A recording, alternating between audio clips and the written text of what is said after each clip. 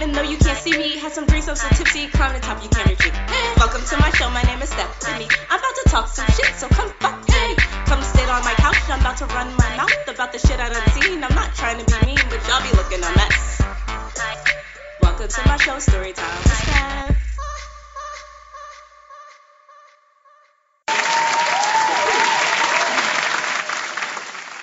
Yo, shout out to y'all tuning in a third time, 3 times in a row. I fuck with y'all too. 3 times in a row, 3 times in a row, 3 times in a row. Thank you for tuning in. I'm your host, Stephanie Toussaint, and in today's episode, we popping the fuck off. Before we even get to the stories about me popping off, let's make sure we're all on the same page, because pop off means different things to different people. So the definition of pop off is to lose one's cool, becoming really pissed. This is in reference to a pressure cap popping off, and that usually results in a nasty burn or explosion. Thus, the person who causes the pop off is about to get told or destroyed. Urban Dictionary. Some of you guys don't know this about me, but I was born with the mouth. As soon as I learned how to speak, I was popping the fuck off. I popped off when Robin got presents on my birthday, but when it was hers, I got nothing. I popped off when I found out my mom was having my little brother because I was no longer going to be the youngest. I popped off when the nuns kept making me use my right hand, knowing damn well I'm a lefty. I popped off one Christmas because all I received were Barbie dolls. I popped off when some big bitch was trying to fight my sister. The fuck, I pop off when it's necessary. Now on this third episode, we're going to talk about the guys. Now I done already gave you the definition of pop off. So it's basically instances when your girl pops the fuck off on men. I can usually predict what might come out of a woman's mouth. But you guys, y'all be coming up with some different ass shit. Did you think about these words before they came out of your mouth? Or nah? Because I'm just trying to figure it out. But in college, this was my junior year, I was talking to this fine Q. And we was checking each other out. Like, we met at one of the, Greek barbecues. So, like, we vibing and shit. And then we exchanged numbers. And then he takes me out. So our first date was all types of romantic. I'm just like, oh, yes. I'm in a rom-com right now. Shit. Our dinner is right by the Georgetown waterfront at night. All you see is the moonlight reflecting off the water. And then he's like giving me a little history lesson on the different buildings. Because, I'm a newbie to the city and he's been there for years. He's experienced. He's seasoned. He's fine. We enjoyed the waterfront. It's a beautiful evening. Nothing could go wrong. He drives me back to my apartment. Hey, do you want to come up? Sure, yeah, why not? Let me just park the car. Yeah, cool. I didn't think anything of it. So we go up, unlock my door. I have a roommate at the time, but my roommate's out. It was either date or go out with the girls, so I decided to go out on a date instead. One thing about me, my doors stay shut.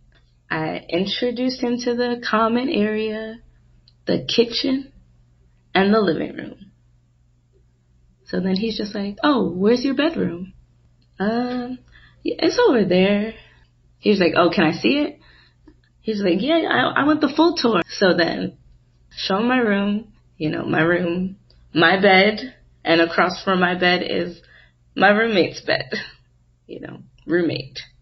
So then he just plops his ass on my bed, not with his house clothes. But, he's guest, whatever. I'm going to just change my sheets later. And then he's, like, pulling me down. I'm just like, wait, no, like, let's go back into the living room. I can make us some drinks and we could keep chilling out there. He stands up and then, I'm walking towards the door because, I thought. And I'm thinking he's following me. And then I turn back around and he got his pants down. I was just like, nah, chill. Like, I think you got to leave. Like, damn, nigga, you fine. Like, take me out on a few more dates. It would have been guaranteed. But shit, not like that. I don't like that. You gotta go. He was like, you dead ass? Dead ass. I walk out because I go back to the common area so that he could pick up his feelings and pick up his clothes. So then he's like walking towards the door. He's like, I've never met a woman as cold as you. I get home safe. My girls came home shortly after, and we all were sitting in the living room talking shit. Pure comedy. Straight jokes. The next day, he calls me. Not answering. He texts me. He's like, sorry about the other night. I didn't mean what I said. I'm not gonna say shit, because I mean, like, okay. He like keeps blowing up my phone. He was just, just like getting angry and angry. And I was just like, damn, why are all the fine ones fucking crazy? But it's not only the dating world. It's the work world. It's in your office. I remember I was sitting here setting up someone's computer in some common work area. And, I'm typing away. And then I decide to crack my knuckles. I'm cracking my hand knuckles. And then the dude by me was just like, ugh. I'm just like, okay, like, whatever. Like, I'm still doing me. He was just like, how do you expect to get a ring on your finger if you cracking your knuckles? Skirt. Hold up. Hold the fuck up. Like, time just stops. It's just like, Steph, you can do one of two things. You can go the fuck off on this nigga like he was some nigga in the streets, or you can go high like Michelle Obama said. I was just like, a man should never tell a woman what to do. The room fell silent. There's like 4 or 5 motherfuckers working in that room. It's quiet. So I'm still typing away. He was just like, no, yeah, you right. I was just like, I know. Kept typing away. I was there for a good 15 minutes and it was silence for all them fucking 15 minutes and 59 seconds. And I was just like, have a good one. Have a good one. Have a good one. Have a good one. The moral of the story is, say less, and I bet you they won't say no more. And you gotta always make sure you do it in front of an audience, so you don't have to keep repeating yourself. Lead by example. You got me fucked up, I'm gonna make sure everybody see that you'll never have me fucked up. And they will never try it either. Transitive property, or whatever. Till this day, I'm wishing a nigga would. But now I'm cool with the people I work with. They respect me, I respect them, I decided to join an organization that I felt had the same values as I hit them up via email, was just like, oh, I'm interested in, helping out with the community service. I want to help plan your events, blah, blah, blah, because I have experience with that. They were just like, oh, yeah, that's fantastic. Of course you can help out with that. What else are you good at? I send them my resume and I'm just like, I just got skills. I got skills in different fields. What you need?